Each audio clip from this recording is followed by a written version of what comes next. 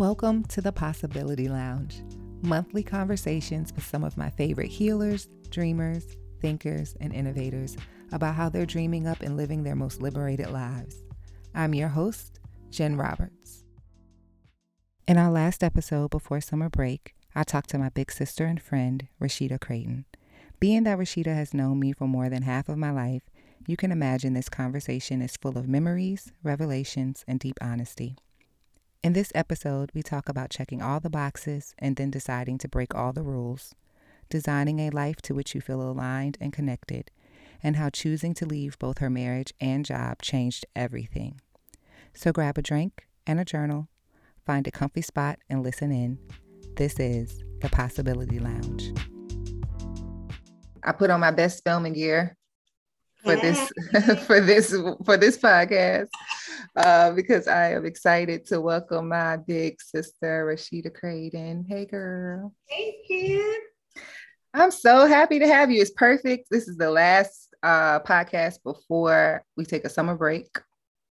So I didn't know if I was going to do that when I started this, but I decided, you know what?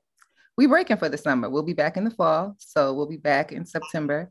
But I think it's great to end with you before the break, because when I first started doing the Possibility Lounge on Clubhouse, you were my first person. So right. It is so like a whole little serendipitous full circle moment, to end before break with you. So I'm glad to do this. So these are fly on the wall conversations. So we're just going to talk like we normally talk, and we got questions, but who knows if we'll go off tangent. If this gets longer than the 45 minutes, we like to do these for like all the folks in our online group will get the extended cut of this if it goes into that. Gotta be in the group. But yes, get in the group for the extended. But I'm just really excited to talk to you because I feel like I have known you for a really long time, and other folks are getting to know you, but who I knew a long time ago and who I know now are different people. And so I am excited for people to hear your journey and to see where you've been. And so I'm going to kick this off with the question I always ask folks, which is, what is your origin story and how did you become the Rasheeda we know today? I love that you ask that question every time. Because I just think it's powerful to think about your process and where you come from. So I'll go all the way back. I am born and raised Richmond, Virginia. I still live here. That's another story we'll probably get to later about why I live in Richmond.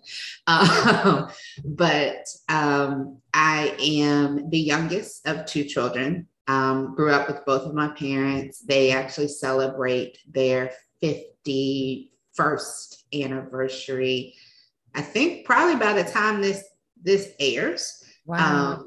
So they're coming up on 51 in May. I love your parents, so congratulations to them. They are so great, and everybody tries to steal them, and for the longest I used to try to give them away, but now I don't. I actually try to not share.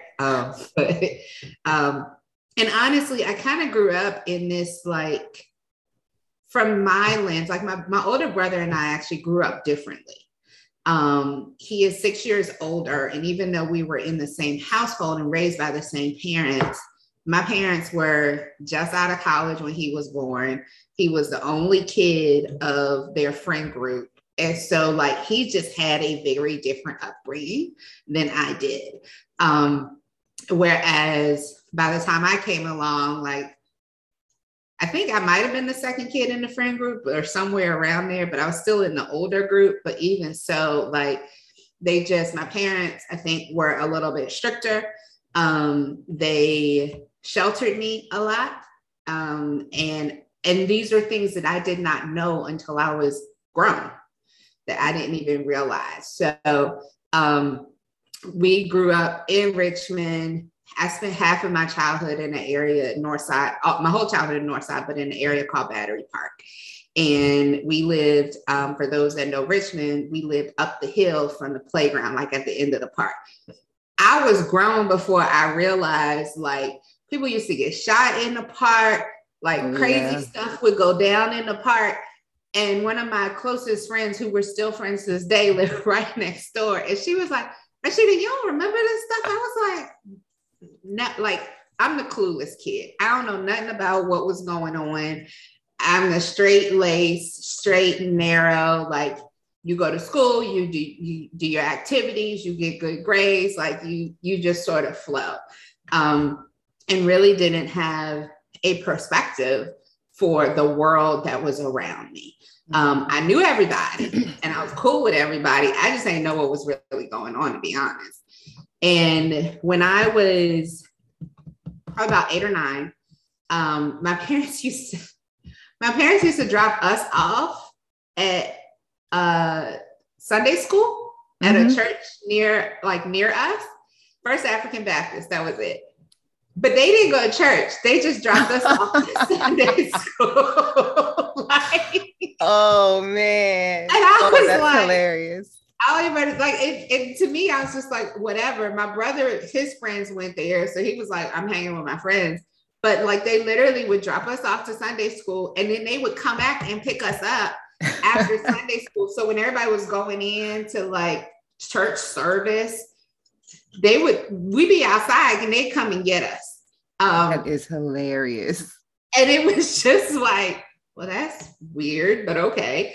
And then I remember one day, like, they weren't there and my brother had gone off with his friends and they did not come back. So they were like late. And I was like, what do we do? Like, what in the world? Well, they had found a church. They had actually gone to a church. And so this is the church that you and I grew up in. And they were late because they had gone to service. And that started this change in our family dynamic in life that I think my brother probably felt this shift more abruptly than I did. But like some of the stuff that we always did, my parents owned a club back in the day when they first moved to Richmond. They owned a club. Yes. What? Are you serious? You know where Ivory's was? Yes. Okay, they owned a club in that spot. This is before I was born, called the Third World. It was a jazz, completely ahead of its time, but like, they will tell you all the musicians that like we know and nobody's name is coming to me right now that came through the Third World. They owned it with their friends. So like, this is how my brother grew up. Yeah, very different. It's very different. And so they own the Third World and they might have purged it now, but like growing up, they still had reel-to-reels and a reel-to-reel player of like jazz. So I used to go in the basement in high school and like listen to the reel-to-reels. Like I was listening to Coltrane on like reel-to-reel record. Wow.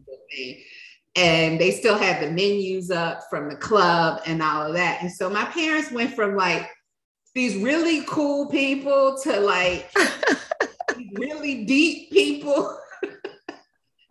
That is a huge transition.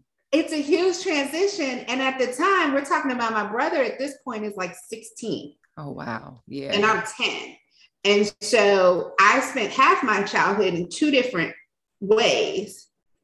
And he spent most of his childhood in one way. And then he's like, our parents are like at church every Sunday. And, you know, now we don't do this and we don't do that. And things get like really strict. And that kind of always kept me in a space of, I follow the rules, right?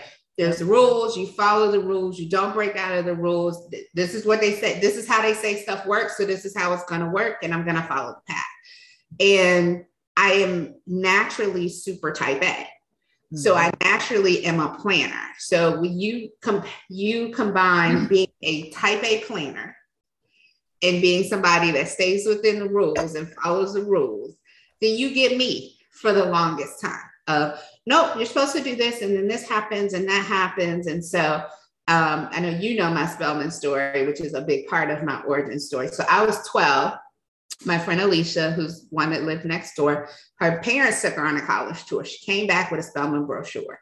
And I was like, oh, I want to go there. Literally, that was it. I never heard of the school. I didn't know nobody that had gone there. I was like, I want to go there. And I was like, I want to be a lawyer. I'm going to go to Spelman. 12 years old. My immediate family was like, okay. But the rest of my family would be like, well, what if you don't get in? My uncle, one of my uncles in particular, he's just a contrarian. And he'd be like, so what if you don't get in? And I'd be like, what? Does not compute. I don't understand. Right. Of course not. What are you talking about? And so that was the plan. Everything was to follow this path that I had set for myself. And so I graduated high school. I went from all Black Richmond Public Schools to this high school that was this new school that was still a Richmond Public School technically, but it was regional. And so I went from like 2 white kids in my class to like being one of a handful of Black kids in my class in high school, which was a major shift for me. And I applied to Spelman. I got in early decision. I ain't applied nowhere else. I was like, I'm out, I'm going. And I had no concept of anything. Like I had no concept of how much it costs. I think about that. My brother and I talk about that a lot now. Like our parents just kind of let us go. And they felt it was important for us to go out of state. So they pushed that. But I never thought about like, what does it cost and what do they have to put in? And I'm a child of 2 self-employed parents. So at this point, when like the life switch changed for them, we moved to a new neighborhood where we were one of 3 Black families on the whole street, not just the block, the whole street. And then my mom started her own business. My dad had already had his own business. So like, I'm watching them go through this entrepreneurial journey. Like, so my view of everything was very different. And even so, it was like, no, they said I could go. So we just gonna go. And there was never a conversation about it. And I kept working the plan. I went to Spelman and like literally freshman year, I was going to the law school admissions council fair that they have in Atlanta every year to start to think about law schools, my freshman year.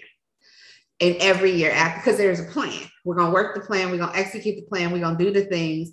I knew not to lose I had a partial scholarship. I knew not to lose my scholarship because my brother lost his scholarship to undergrad, and that I forever commend him because he sat at a semester, came home, went to VCU, finished on time, like went to every single session, finished on time on his own, right? Like I commend him forever for that. But as the younger sister, I was like, so that's what happens when you don't do your part. Because my dad had a saying, you do your part, I do mine. Mm-hmm. And I was like, not a problem. I'm gonna do my part. We gonna be cool, right. Son. And we had this conversation. And so I did all the things, and then I went to law school, and I went straight through, which like in the scheme of regrets, I would not have done that if I did it over. I would have taken a break, and I got burnout, and the plan started changing when I got burnout. And I took a semester. You could do an externship. And so you could do a domestic one or international one. I chose to do a domestic one, and I worked at the Children's Defense Fund for a semester.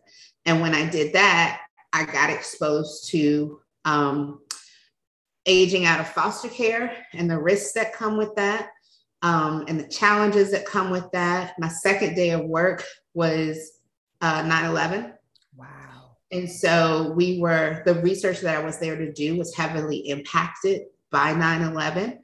And then I also got exposed to kinship care and what that looks like. And I went from, I'm gonna be this corporate lawyer to mergers and acquisitions in a semester to, I'm gonna go save the world and I'm gonna do policy work and all of this. And then reality set in, and I was like, I actually need to make some money, so I'm not gonna do that. But it has always sat with me. Mm-hmm. And I think that was the beginning of what I call I now reflect on as the process of undoing. But it's a long process because I did this clerkship here. I came back home to do a clerkship in 2002. I haven't left. I remember when you went back. I was like, I'm going back to Atlanta. I took the Georgia bar, I passed. I was like, bet. I ain't left. I took the Virginia bar after that because clearly you weren't going anywhere. I wasn't going anywhere. But the Richmond that you grow up in and you're 17, It's not is the same. as an adult, and it's evolved, and it's a different city, quite frankly. Yeah. And so the clerkship was the beginning of me being on a different path. And I went from there to like, I don't know where I'm going to work, even though I had had these like very lucrative big firm offers. When I was graduating, because I took a clerkship path, some of that went away. And then there was a downturn in the economy. And so I ended up doing some temp work. And then I started this temp job at Capital One that turned into a 15-year career there. Didn't see that coming either. When I hit 5, I was like, huh? And then when I hit 10, I was like, ooh. Oh, we're here now. We're here. We are here. But the last, let me see, I left there 2 years ago. So the last 5 years being there was really, there was a lot going on. So, you know, I did all the checkbox things. I got this career, I met somebody, I got married, I had a kid, I have this blended family. So I've got the 2 older daughters now as a result of the marriage. And then we had, you know, well, like we had a stillborn child. And then 5 years later, we had Bear, who's now 7. And so I'm like checking all the boxes, but not recognizing myself in the process. And over time, I started to question what was going on in my life. I started to question, like, actually, I remember saying to a friend of mine, like, am I in an abusive relationship? Because it wasn't physical, it was emotional, but I didn't understand how that manifested. And when it dawned on me, I had a picture of myself at like homecoming, like the year before I got married. And I had a picture of myself like that October of 2015. I left in December 2015. And I did not look like the same person. Like the side by sides did not look like the same person. And I was like, who's that? And when I realized that, like then it all starts to settle in, and then you go through the, what do I do? How do I handle it? Yeah. Because the upbringing is you don't walk away. Yeah. And so you start to wrestle with that along with what you inherently know. I actually pulled out one of my Spelman textbooks. I took Violence Against Women with Dr. Spence, Dean Spence, and I still had that textbook, and I pulled it out. And I pulled out the circle of violence and the cycle of violence. And I spent some time looking at it. I keep that book actually, just as a reminder of what it ended up serving for me. And what New Year's Eve, 2015, going into 2016, I was like, we're not going into 2016 the same way. Woke up and it was clear as day voice, I say of God, like, you need to go today. And I packed up Zoe and we got up out of there and didn't look back. And that was, I think, a really critical turning point, because once I made that move, I also wasn't happy at work. I was up for promotion. I told my boss not to promote me. She was like, what do you want to do? And I said, she was giving me, like, literally handing me everything. Just tell me what you want to take. You just need a little more responsibility. Promotion's a lot. And I was like, I don't want to. That's not interesting. And she gave me the space to figure it out. And it took about a year.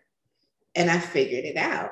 And I found this space that I wanted to play in that was community and entrepreneurship, but from a corporate side.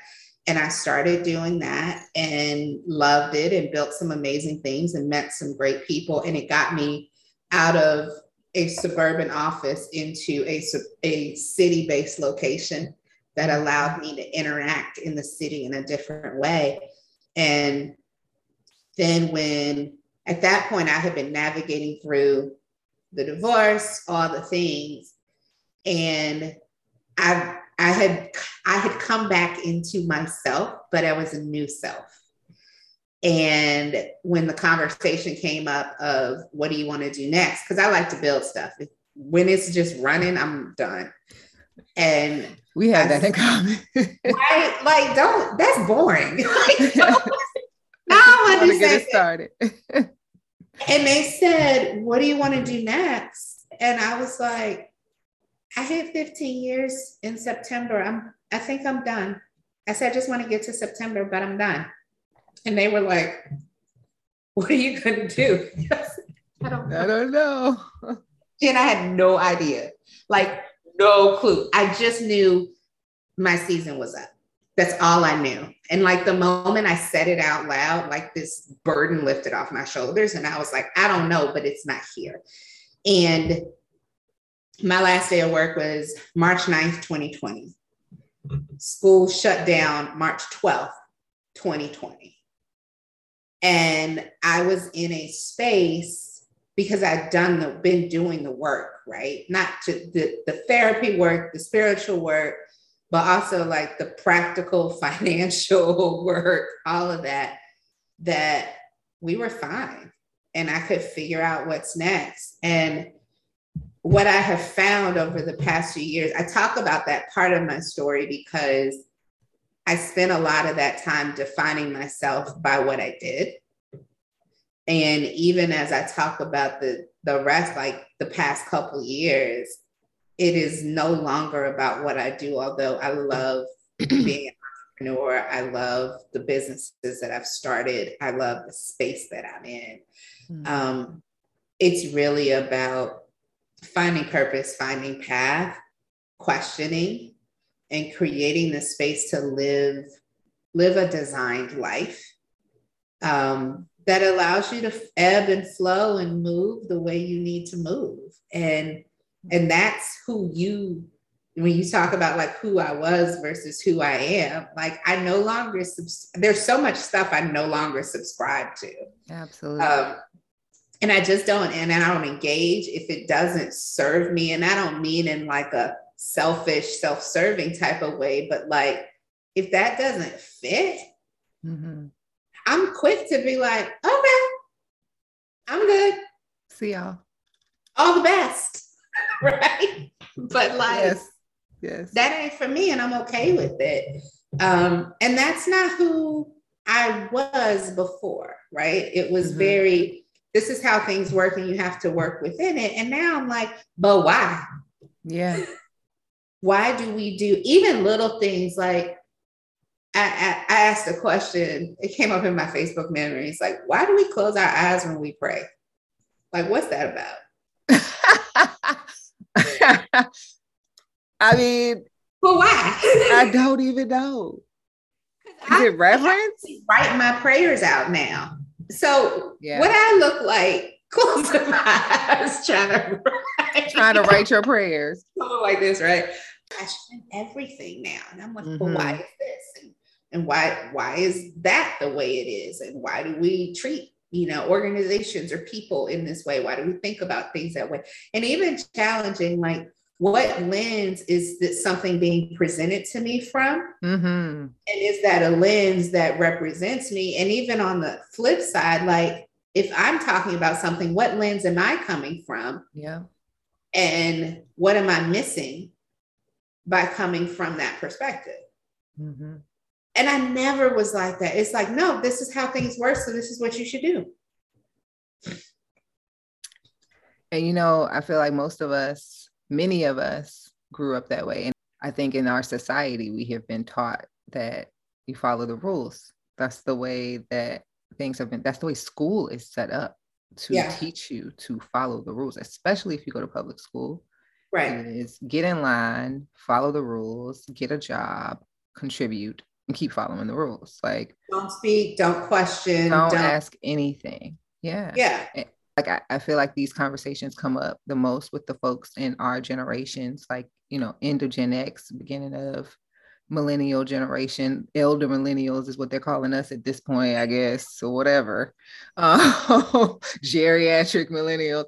That's why But I'm saying Gen X. I Y'all know, give I me know. Gen I'm X. like all the Gen X people. I'm like, I know y'all glad y'all got that name, but that's all right. You know, we'll take the Zennials and roll with it.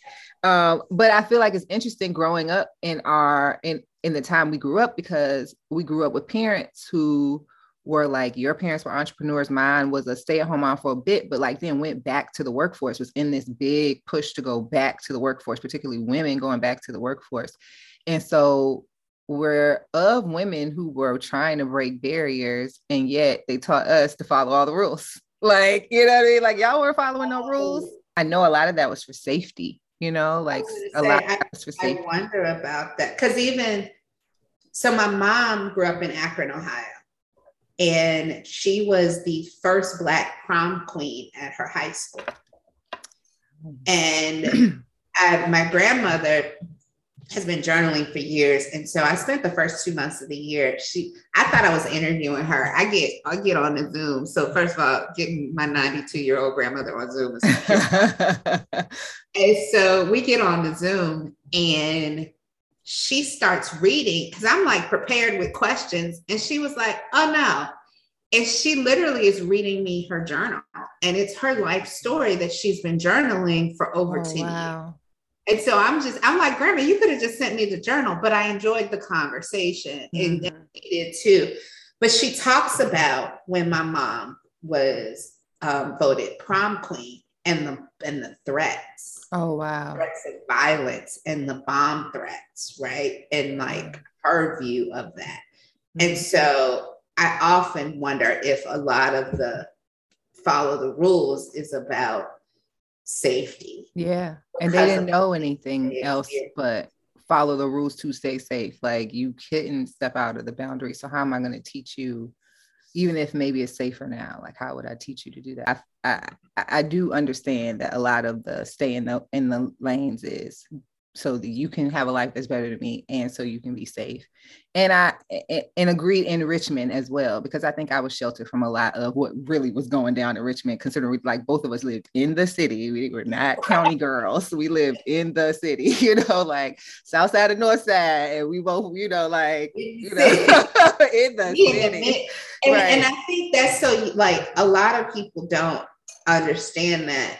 So Richmond even is different. Central Virginia even operates differently from Northern Virginia, right? Whereas the cities are within counties. Right. But here it's like, if you in the city, you in the city. The county is separate. We don't live within a county, and that distinction, I've realized as we've gotten older, is a major. It is huge. Like, we used to joke about it growing up, but it's a big distinction. Yeah. Your life was different if you grew up in the city.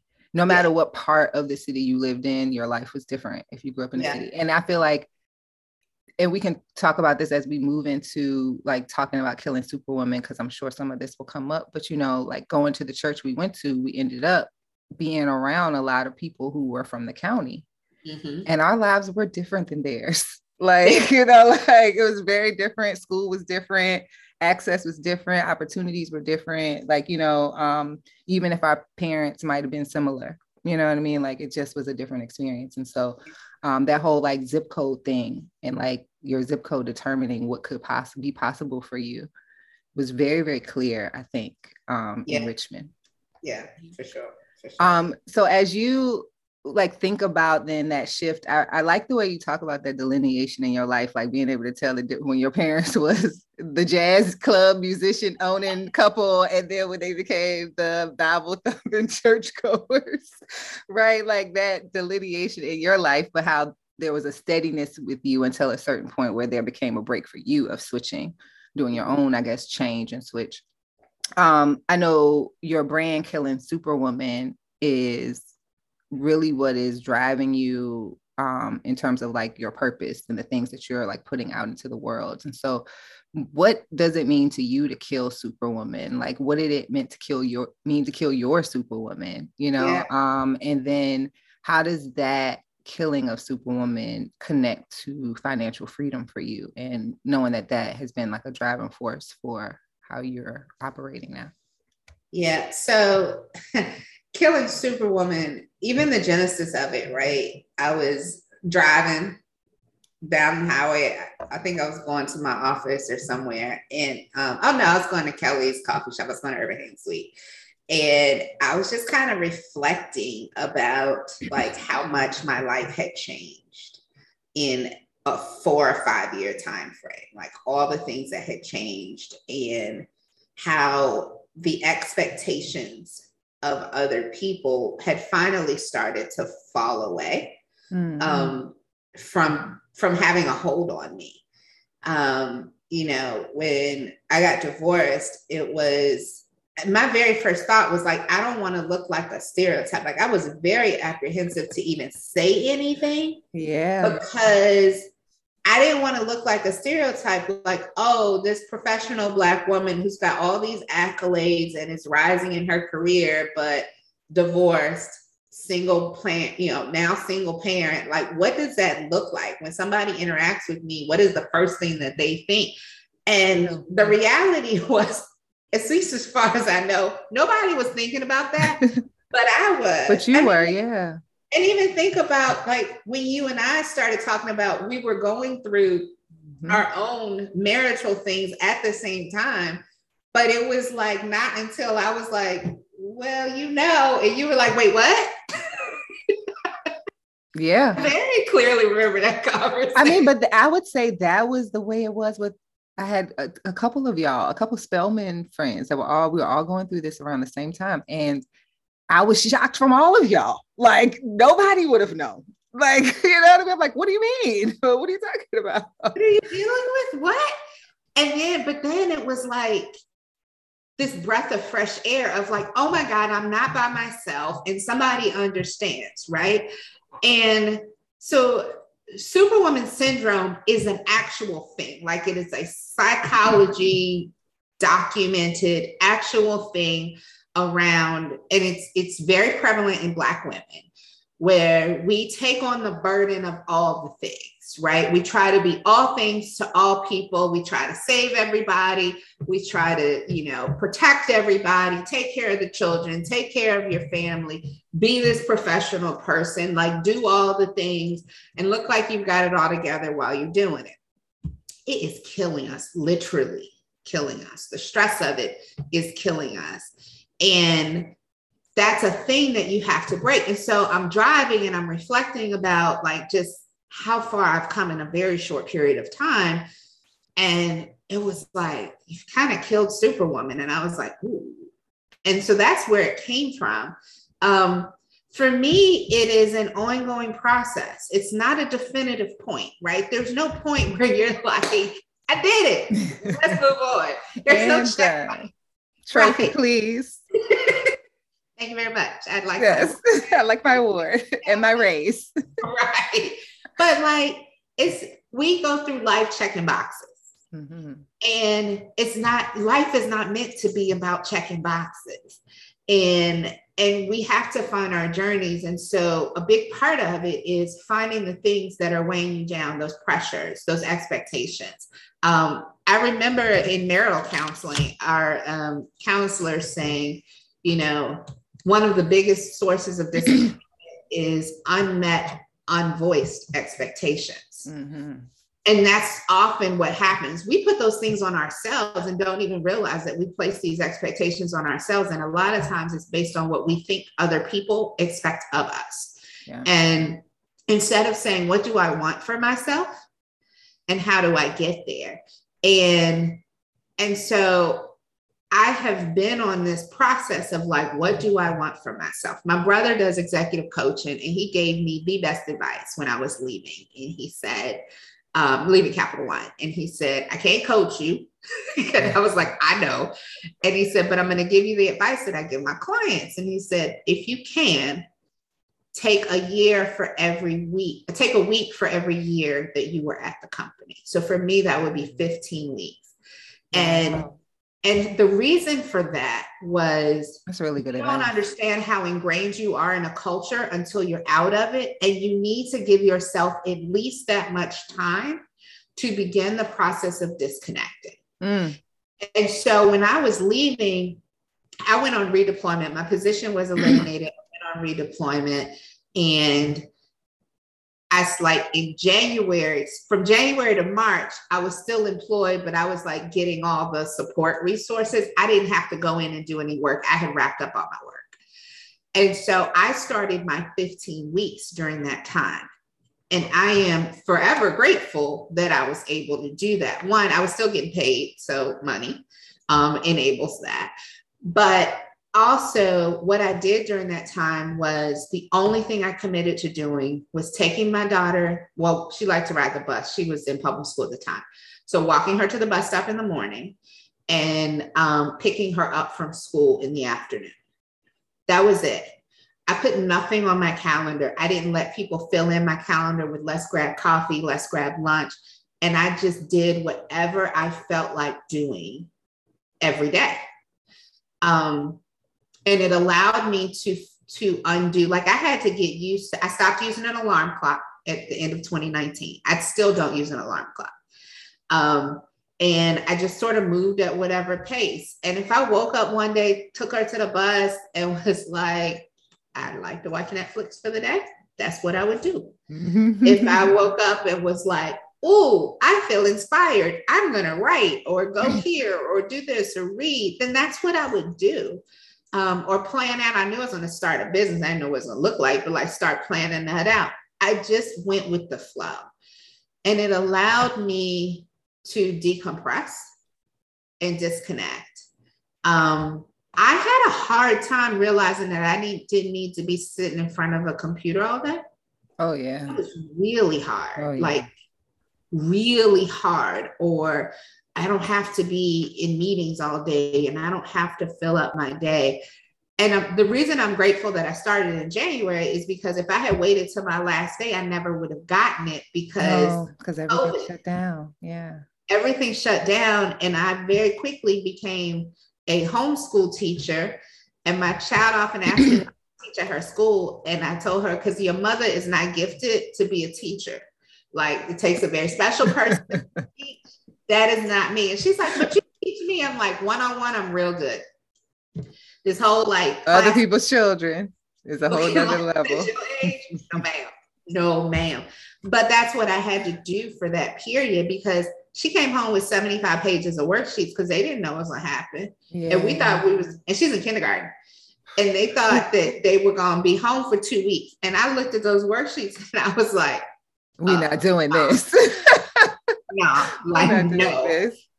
And so I literally looked up what she needed to have known by the end of the year based on the state education department standards. And I just figured I upped her reading. She had a literacy tutor. I upped her tutor to like 3 times a week. So she handled the reading and writing stuff.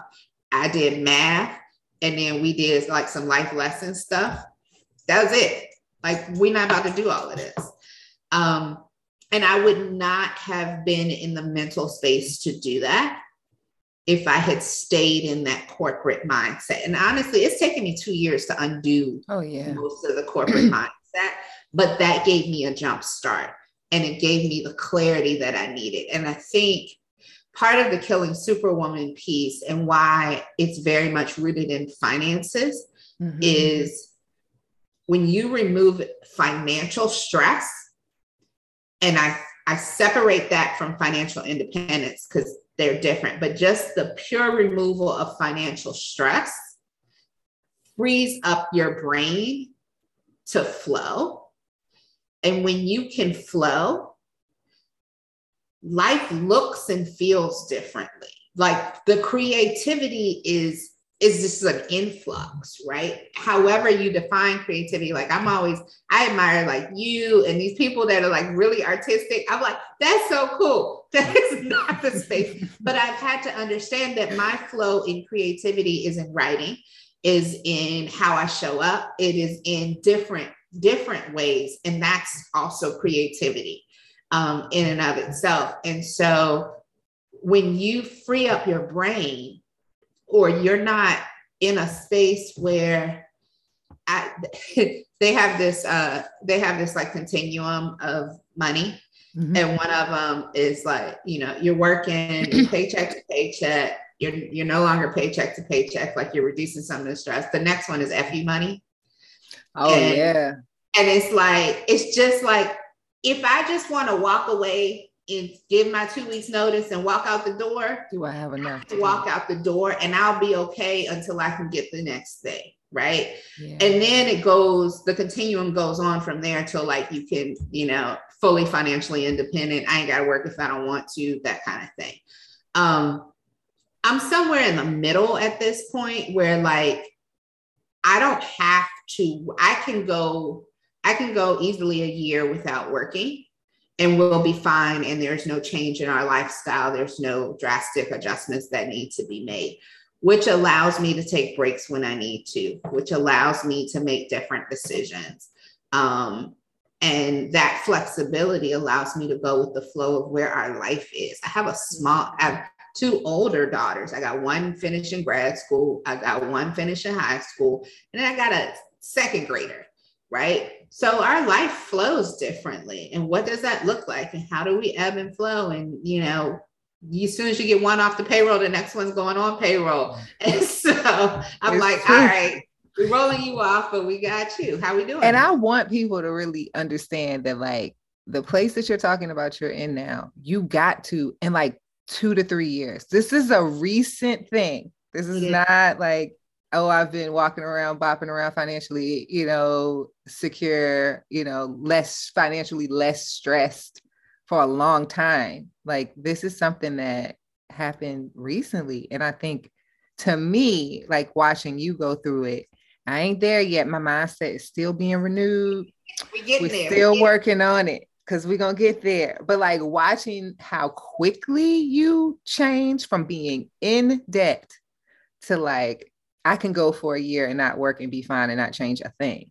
Like that is the part that's most encouraging to me. I'm like, this is not a 10-year process that you took. Like this wasn't, like this was like a couple of years. And I think what I like about your process as well is that because it's so tied to values and like helping you understand your own money values and the way that you spend money, choose to spend money, why you feel the way you feel about money, all of those things, the relationship you have with money, because it's tied to that. I think it creates the space where I know you sacrificed something somewhere. I'm sure you did, but like you still were living a life that felt good to you as you were figuring out how to get rid of your debt and find yourself in a good place. You weren't saying like, we can't do this. I can't eat no ice cream. I got to cook all my meals. I can't go on vacation. You know what I mean? Like it wasn't like that. And I think that's the part I love about your process. And I mean, if you briefly tell folks, I know this is something you're still developing. I know you ran a pilot for us and everything, and you're going to do this more often, but briefly tell people just like the mental place you're trying to get people to prepare them to be able to do this type of work. So like we all know there's a million personal finance gurus out there. I ain't trying to be one of them, to be honest. I follow several of them. I think they're great. And then there's some that you like, please don't ever follow these people again.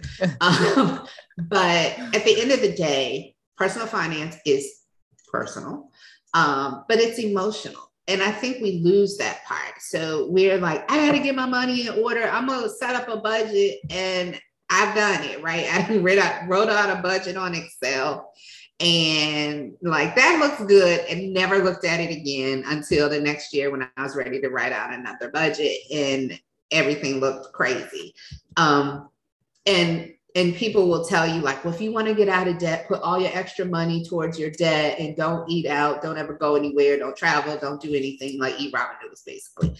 And I ain't about that life.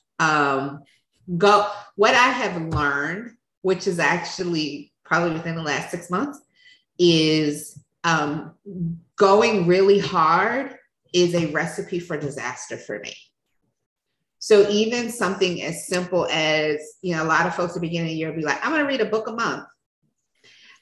My goal for 2022 is a book a quarter. And that's doable. I did read a book. Yes.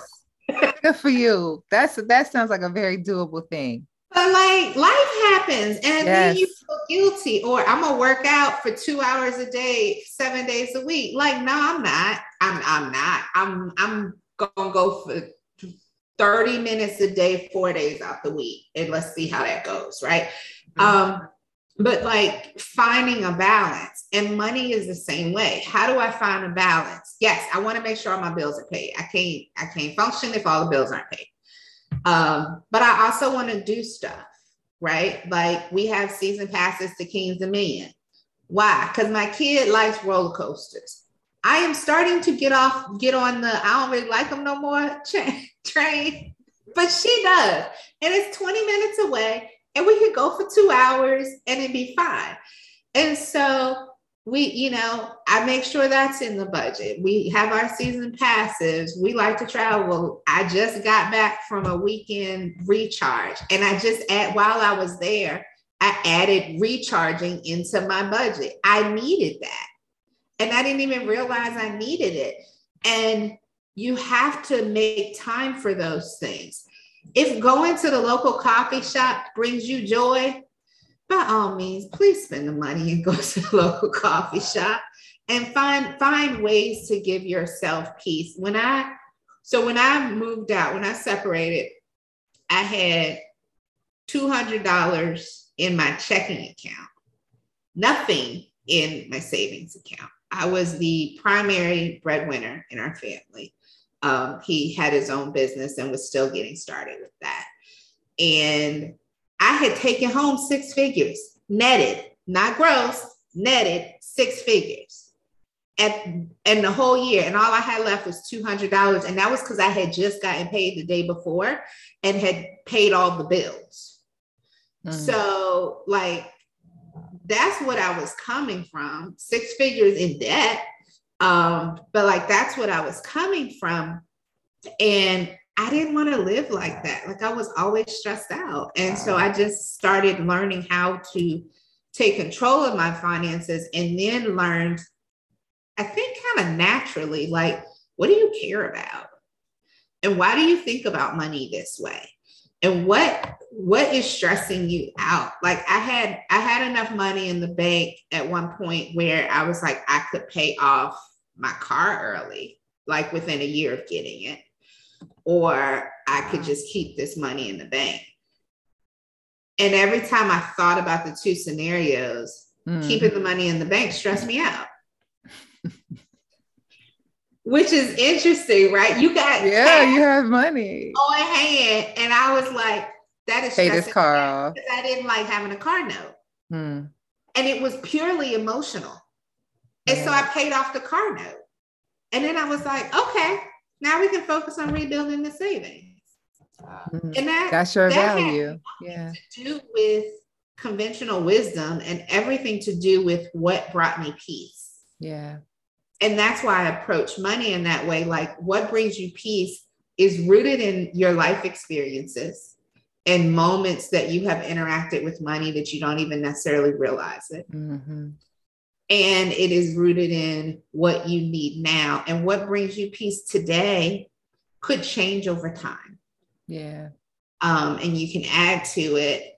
And that gets into your prioritization. So when I did the course, we focused on creating your money values and determining your financial priorities. And that was really because money values are core to who you are, but priorities will change over time. Yeah. And like, as my kids get older, they definitely their items. Yes. Right. Like, you don't need all 800 of these things. So then what are you going to do with all of that extra? Yeah. I feel like when we worked together the first time, and we're about to work together again, which I think is great because I need it. Exactly. When we worked together the first time, what I remember feeling like a moment where you kind of took the guilt off of me was when you said, like, if you want to eat out, Jen, you can eat out. Like, why are you eating out? And I'm like, well, I want to hang out with my friends. Well, she's like, well, that's different. That eating out is different than I ran and got some food because I didn't plan, like those are two different things. And so then, like realizing that, like, I didn't have to feel guilty if because at this point in our lives, when we go out to eat, we are not looking at how much the steak costs. And I'm not trying to, I know that's a privilege that comes with that. But we are not looking at that. I want to be able to go out and we order what we want and we split the bill at the end and nobody's saying anything. Like you do what you need to do. Right. We're just doing what we need to do. We'll do that. We're just trying to because we ain't doing this that often. So it's like, let's live our lives when we do. And knowing that I didn't have to feel bad about that, but that I could then not feel bad, but think more critically about, do I really need to pop up into this Chick-fil-A right now? Or could I go cook the thing that's at my house because I really don't need the Chick-fil-A, right? Like that I have taken with me for sure. And I do feel like even when I'm not budgeting, because of the original conversation, I make better still choices. Like, do you really need to do that? And then some of the choices I have made have been convenience, because I realize working with you, convenience is a value of mine. So like, yes, I'm going to order this meal service to cook the food and reduce my grocery bill, because that's going to make it easier for me to not have to think about the recipes, but just have all the stuff right here. And I'm not going to waste anything because I'm cooking everything that is here. Exactly. Like those are things that have helped me make better choices. Now I'm going to fine tune it this go around. 3 years from now, when we have this conversation, I'm going to be talking about how I could go a year without working as well. That's what we're talking about. We're going to put a pin in that. Those things are important. Like one of the first things I learned was I spend crazy money in the summers. Like summers in Richmond are fun, right? Like we are outside, everything is going down. Like I spend big money in the summer and it's usually impromptu. And so now I just plan for it. I set aside about, I don't know, $100 or $200 a month throughout the year. And I have that available as summer fun money. Yeah. And so when the summer rolls up, like our noise in June got Method Man and Redman, I was like, yeah, I will be there in there. Right, exactly. In there. Like it's a done deal. And I don't even need to think about it. And that's okay. Because I'm just planning for it. That's all it is. It's just a plan. Yeah.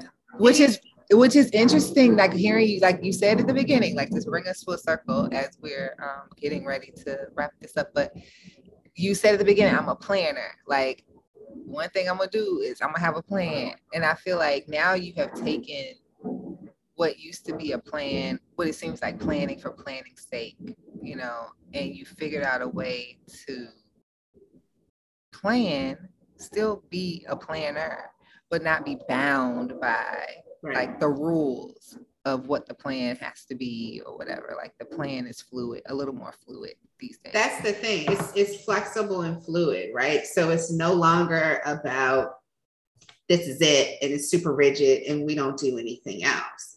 Instead, it's okay, we flow. So my daughter is also, the youngest, is a planner. She needs to know everything that's going to happen. So Fridays, we have a menu. It's a loose menu. It's more like Mondays are pasta night, Tuesdays are taco night, like that kind of thing. But Fridays are Friday. She has designed this. Like we have fries on Friday. And so my only question on Fridays is like, girl after my own heart. Listen, homegirl will eat fries every day if I let her. So it's always, what do you want with your fries? And we do Friday and movie night. And this past Friday was Jackie Robinson Day, and we live really close to the minor league baseball, so like I can walk there. And I said to her, I'd taken her to get her hair braided, and when I picked her up, I was like, okay, so you got a choice. We can do movie night, or we can go to a baseball game. And she was like, oh, I want to go to a baseball game. And I didn't really expect her to say she wanted to go to a baseball game. And it's Virginia in the spring, so it's the pollen. And I was like, but that's what she wanted to do. The tickets were cheap. They're like $14 a piece. So I was like, okay, cool. So that's what we did. And she was like, but we're going to watch movies. I was like, we can watch movies Saturday morning. She's like, okay. And that's so easy. We just flowed. And it seems really simple. Mm-hmm. But somebody like me is like, no.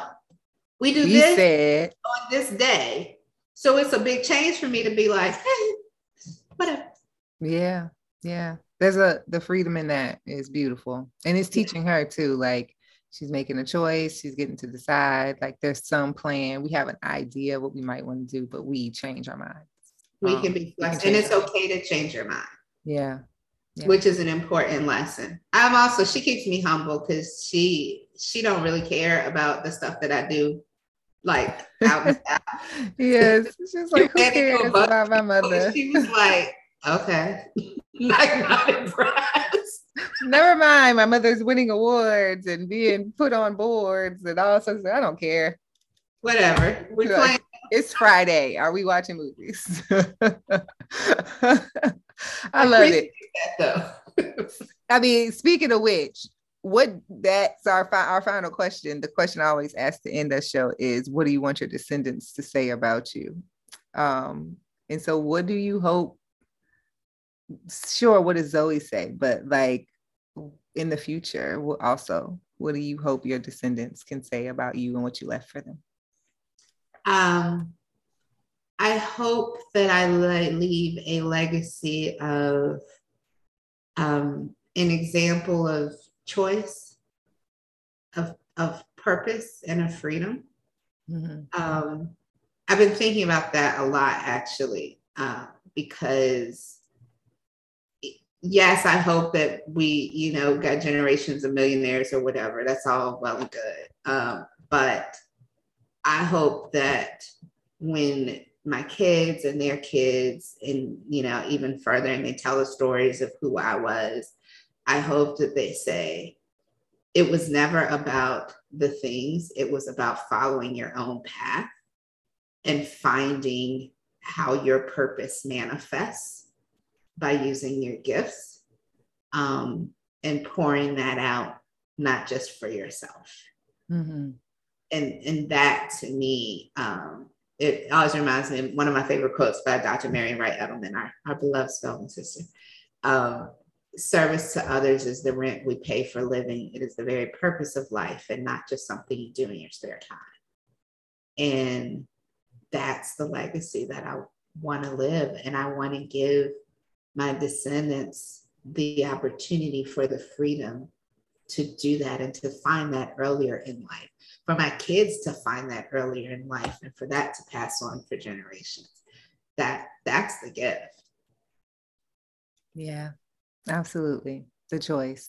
And I think that theme, that idea has come up pretty solidly through all of these conversations so far. It's just wanting to leave our descendants with the ability to choose, and to know that they can choose, and that it could be completely different than anything that anybody before them has chosen. Mm-hmm. That, if it's their choice from a place of, purpose, that's all we would want for them, is to be able to have that, and to know that we're cheering them on when they make those choices. Yeah. Always cheering them on. Yeah. Well, thank you for doing this with me. Thank you for having me. This was and of course, we'll do it again. I definitely want to bring you back, and I definitely want more people to learn about the work you're doing. So tell them where they can find you, and possibly get access to your course whenever you're launching or running it again and all of that. Yeah, so I am RN Creighton, CREIGHTON, on Twitter, Instagram, LinkedIn. And then RasheedaCreighton.com is my website where you can find everything. You can find all the courses when they launch. So the Money Values course, and then I'm finishing up my certification on the YNAB budget app. So you'll be able to do that too. But RN Creighton, CREIGHTON, Twitter, Instagram, LinkedIn, and then RasheedaCreighton.com.